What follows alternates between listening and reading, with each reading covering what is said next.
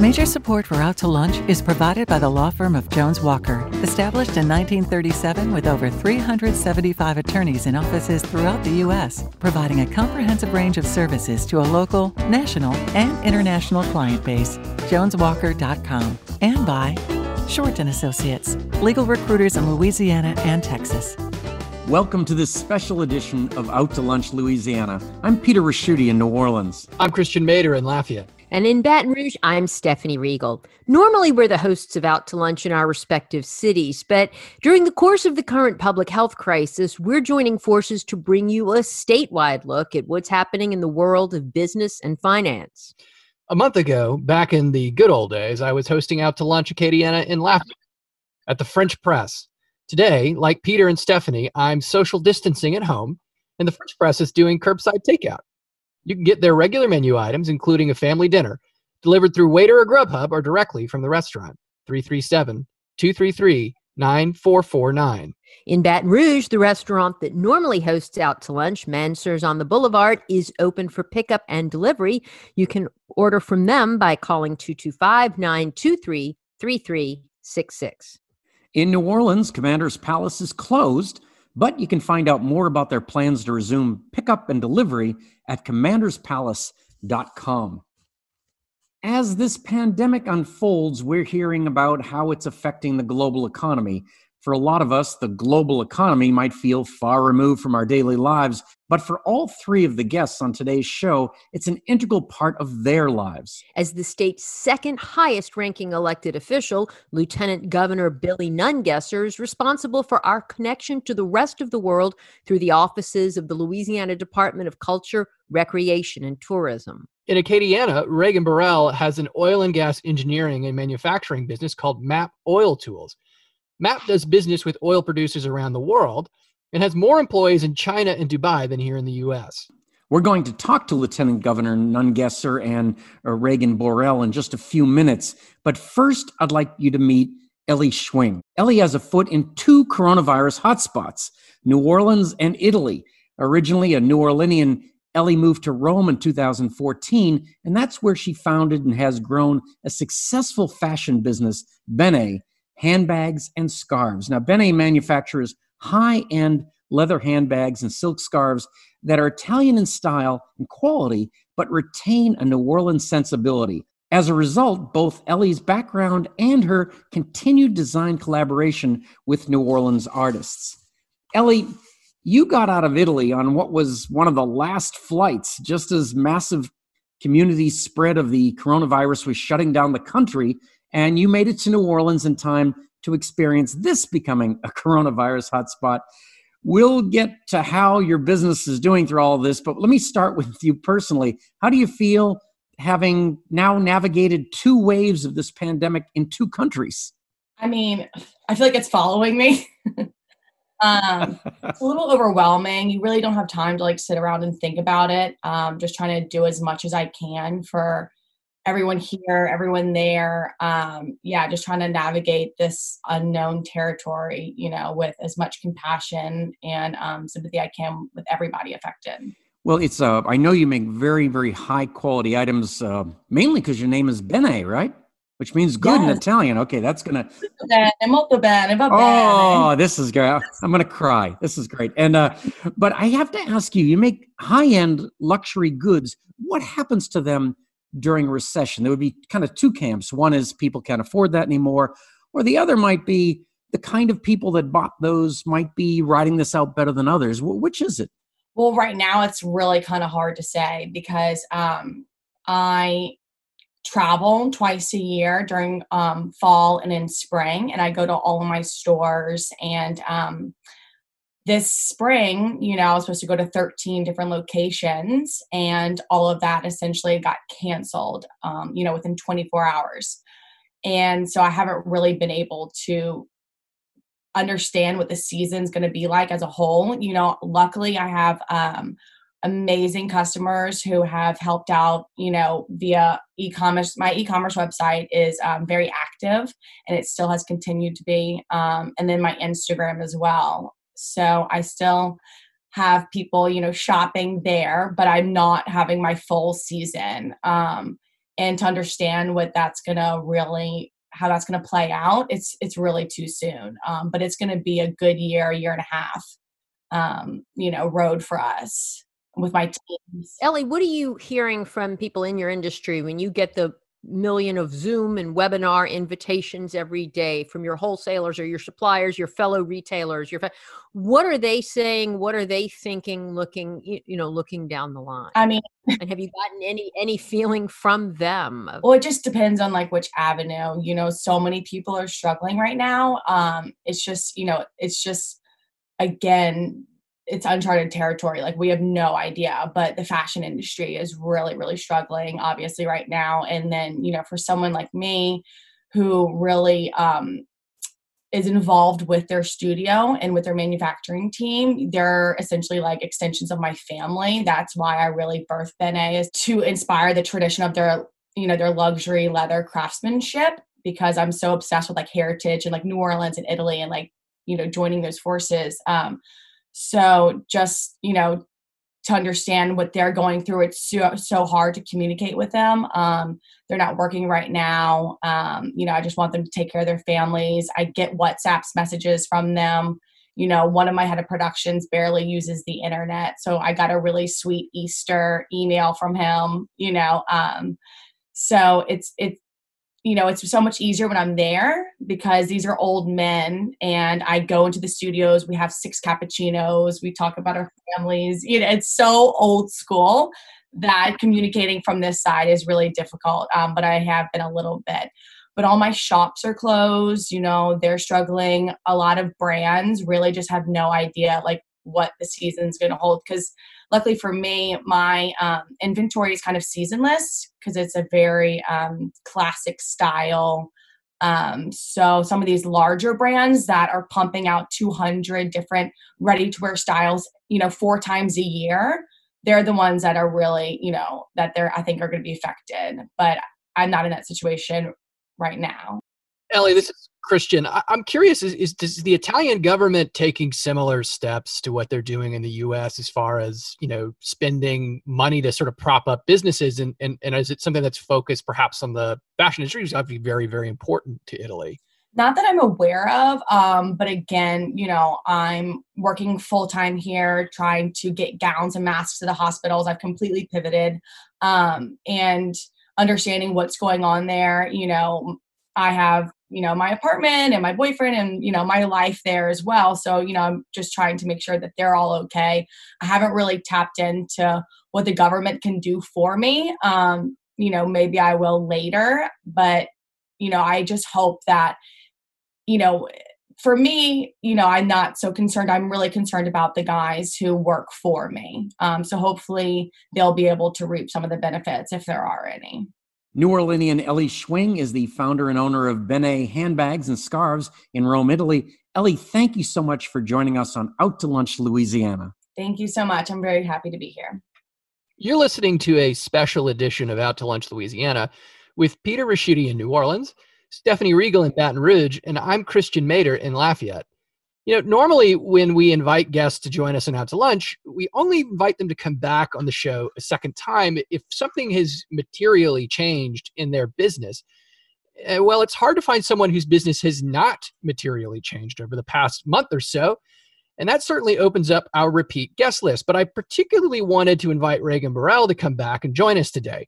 The last time we spoke, which was at the end of 2019, Reagan told us about her company, Map Oil Tools, which manufactures specialized drilling equipment for oil and gas production.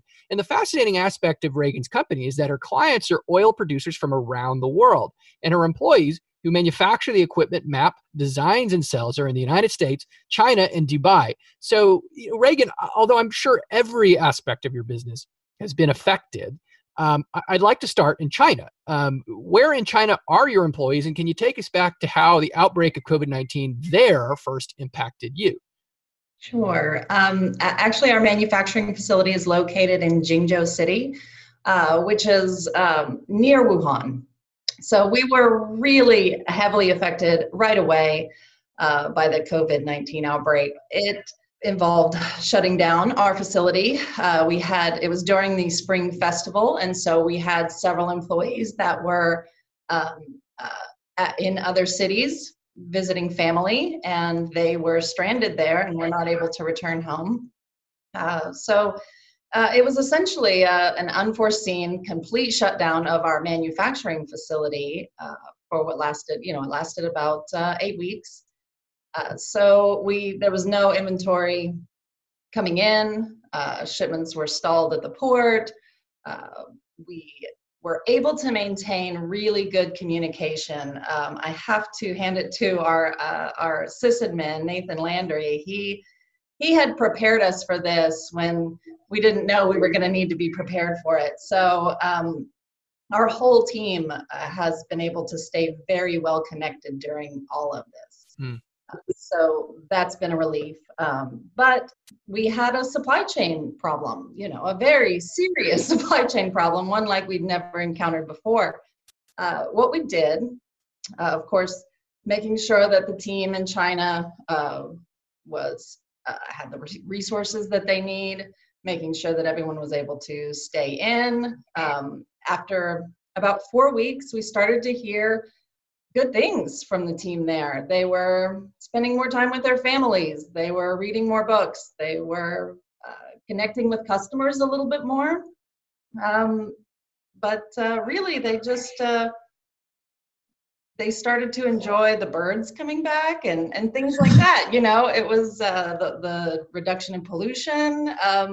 I have to say, I started to hear a lot more positivity out of that team after about 4 weeks of shutdown. It was hard for us financially to have that disruption in our supply chain.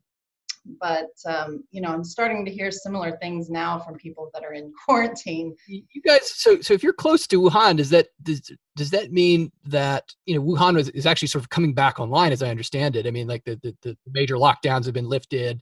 So is that something that your manufacturing operation there is starting to experience? And what does that sort of thaw feel like? I mean, is it something that, it's actually starting to take effect and we're starting to see business, or is it really still a crawl back to normalcy? No, not really.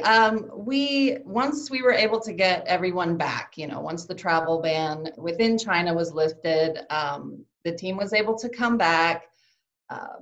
We had to apply for approval to get our operations up and running again. We had to put in a lot of safety protocols that we didn't have before, of course, masks and taking temperatures and things of that nature.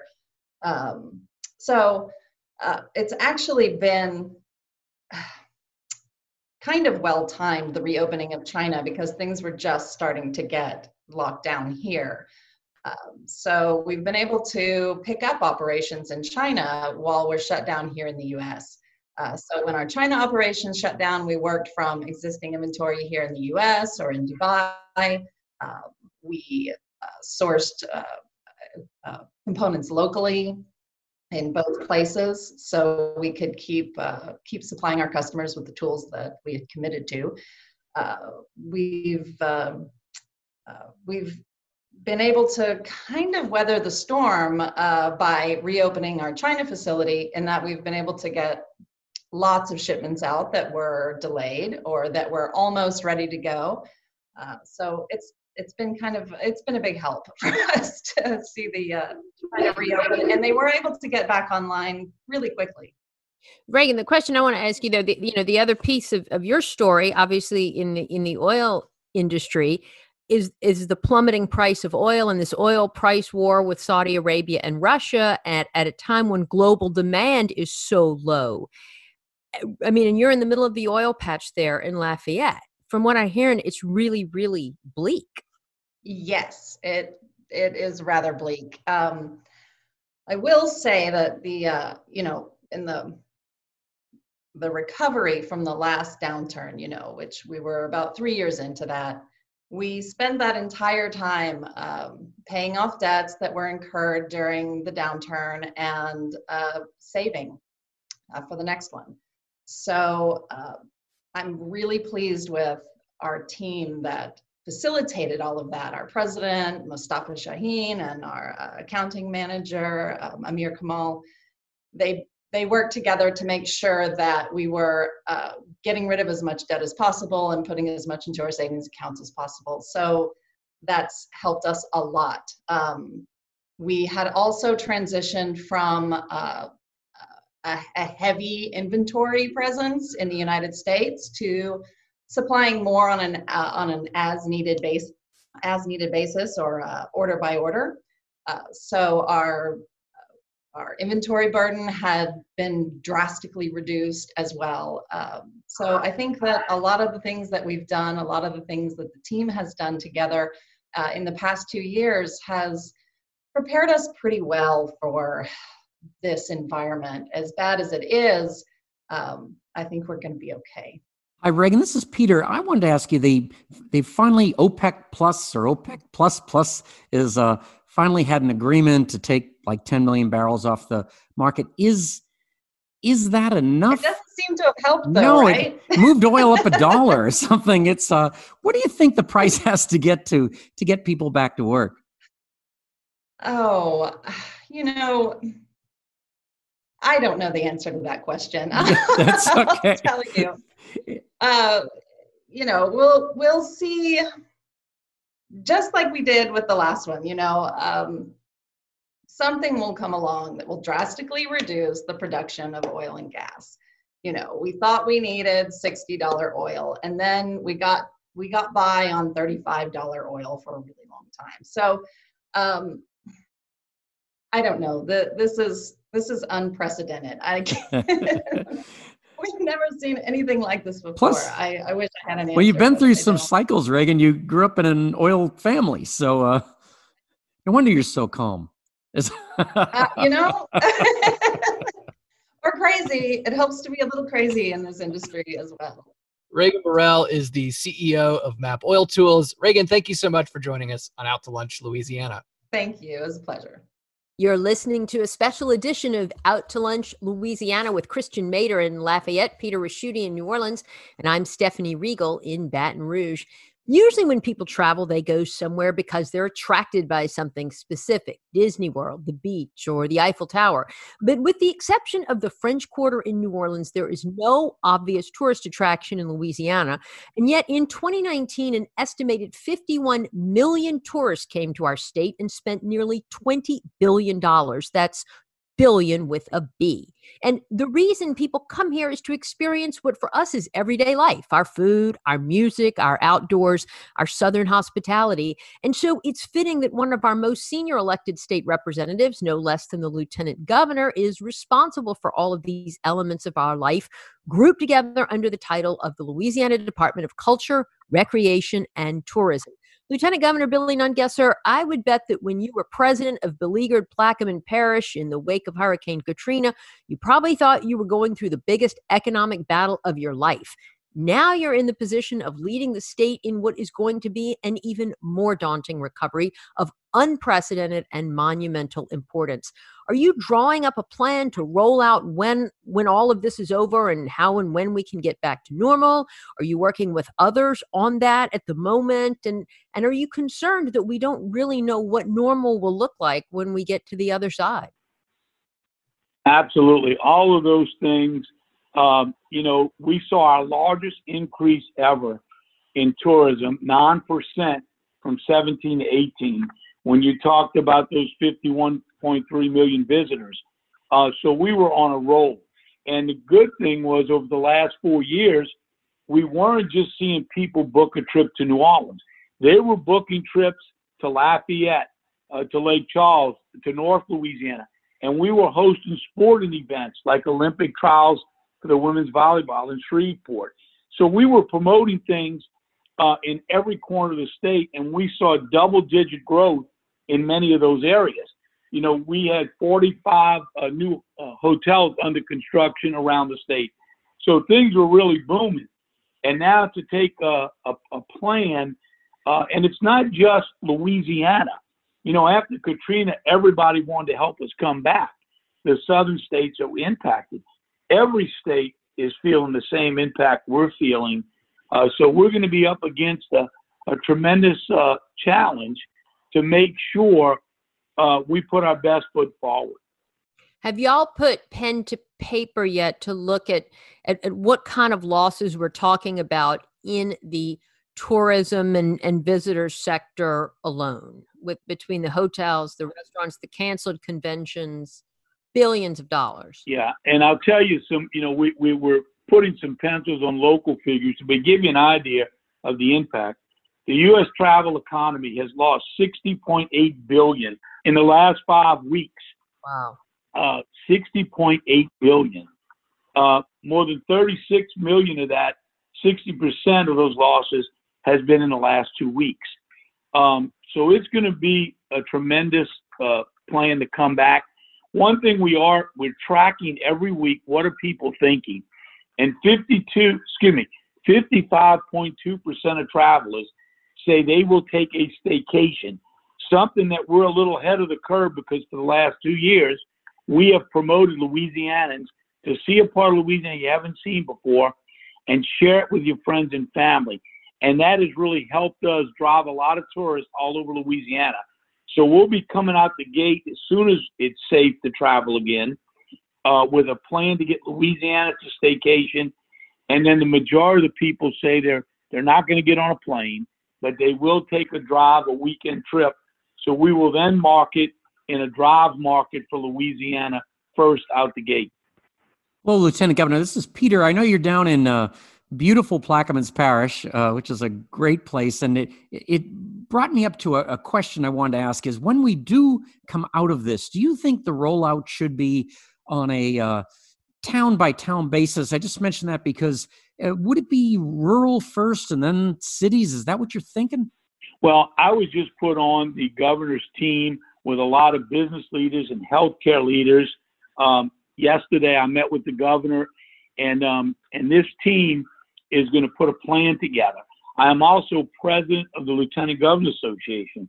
Once a week, I have a conference call with other lieutenant governors to discuss what their thoughts and plans are. And we haven't had our first meeting, which I'm sure will be later this week, to discuss those plans. First and foremost, we got to make sure Louisianans are protected and safe. We don't want to go back to where this tremendous spike was. It seems like we're leveling off. But I suspect it'll be some kind of rollout where it'll be maybe a half of what your restaurant seats, using the protective measures, and then if things stay on a decline, then we open up everything full blown. And I'm just throwing that out there. We haven't discussed it, but I imagine there'll be some kind of soft opening like that. It's very difficult to open up one city or one town in Louisiana and not ask people to travel to other areas. So just like a lot of the states are getting together and going to make a regional decision, we'll embrace some of our other states around us as well to make sure we're coordinating on the same message. Lieutenant Governor, this is Christian over in Lafayette. So I would suspect as we begin to feel like the curve is flattening or life could return to normal, there's going to be an immense amount of pressure on y'all to really open up the taps and allow life to go back to normal, especially for business owners, right? Who are really hurt. And I get emails about this all the time. And early on, I think there was kind of the opposite, like the sense of, well, let's not move too fast, right, to lock everything down. So, I mean, how do you feel about the level of caution we're going to have to move into this next period? I mean, people are really going to want to go back to work fast. Yeah, and we're going to have to really make sure we listen to those health experts because we don't want to have, for lack of a better word, a relapse. But we're going to have to come out the gate when it is safe. We got the legislature to remove, there's a 10% cap on in-state spending, and we got them to remove that cap because all of the convention and visit bureaus, Lafayette, Baton Rouge, Lake Charles, New Orleans, they've lost their income, that hotel motel tax. So they have no money. So we're going to have to use the state money, and I've reached out to the arts community, the musicians, any events that will be scheduled or rescheduled. When we come out the gate, we're going to put dollars behind those to make sure where it may normally be a small event in the city, where we get Louisianans all over the state to come and support, take a weekend staycation, so we can really come out the gate and see some strong numbers, whether it's small events or conferences, and just get people to go spend a weekend in the city in Louisiana they haven't seen before. And Lieutenant Governor, all of that makes good sense, and you can even envision, a scenario where that's very plausible, just a couple of months down the line. But I mean, do you realistically see where people are going to go to Jazz Fest or French Quarter Fest or even pack into Tiger Stadium or the Mercedes-Benz Superdome for football season in just 4 or 5 months from now? Well, I think we would have to really, one, see this thing drastically reduce and head south, which I'm cautiously optimistic it will, for that to happen. And then maybe through the health officials, there may be some protective measures of people going to large events. But you're right. It's very, and all the data says it's one thing to have an event. It's another thing for people to feel safe to go to it. So without some kind of immediate test or vaccine, that's going to be a challenge. In our surveys, and the national tourism folks are surveying every week, what are people thinking? And, it's down 49% of people that will get on an airplane. They also said they will avoid large conventions and crowds. So if people aren't willing to go out and go, there's no sense in having an event. So every week, these numbers are changing drastically, and we're going to have our game plan ready to what the public is feeling, how comfortable they are feeling with going to these events. Because there's one thing worse than having a nice event and is having nobody show up for it as well. So we want to make sure the public feels safe going to whatever size events we are going to promote. But I think the staycation right out the bat is going to help local restaurants, bed and breakfasts, all the tourist attractions and shops in all those cities all over Louisiana, at least get back making some money. I was going to ask you, Lieutenant Governor, you mentioned testing and such. I mean, when you all are talking and you're planning things out and looking at some of this data and recommendations coming from health officials, are people talking about a scenario where you would actually have to get tested or your temperature taken or a blood test before you could be admitted into an arena or a dome for a concert or an event? Yeah, all of those things are being discussed. I don't think we're leaving anything off the table. We got to look at cost, safety, but what's really practical of what we could do. But I think in an effort to bring the tourism and that industry back, we've got to look at every scenario and what works and like I said before, what makes people feel comfortable. And listen to your guest earlier. I was in the oil and gas industry before I was in politics, and that has been a double hit for Louisiana because of South Louisiana, of those people that have less people coming in town to do business in the oil industry, and the oil and gas revenues, what that means to the state budget, and the $1.9 billion in taxes that tourists left here last year. That's over $1,000 per family that is pretty much gone in the tax coffer of the state government. So we're going to have to, it's going to be a long haul to work to get those numbers back where they need to be. Lieutenant Governor, you had an amazing innovation before you ever got into politics when you're in the oil field of turning used container bins into modular housing offshore. So you're an innovator. Have you seen anything that really stood out to you in this crisis that you were kind of amazed at? I was really taken back to walk into the New Orleans Convention Center and see the incredible job, how quickly they set up those modular rooms, organized with check-in counters, and just an incredible operation set up in a matter of days to with the thought that we would have 1,000 people in there by now, and how quickly they were able to put that professionally together, individual hospital rooms, right there in the New Orleans Convention Center.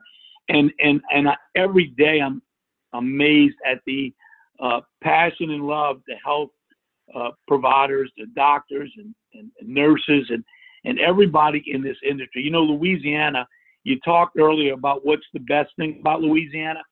It's our people. We treat strangers like their family, and that's why they keep coming back as tourists. But the people in Louisiana, the first responders, the doctors and nurses, you see it every day going beyond the call of duty to take care of Louisianans. So if anybody can come back from this, Louisiana, we've been through it. Katrina, Rita, the oil spill, the floods of 2016. We'll come back stronger than ever. Louisiana will be back. Crazy to think all that's been within the past 15 years too, right? Well, Billy Nungesser. Unbelievable. Billy Nungesser is Lieutenant Governor of the state of Louisiana. Lieutenant Governor, thank you so much for joining us today on Out to Lunch Louisiana. Thank y'all. Y'all have a blessed day.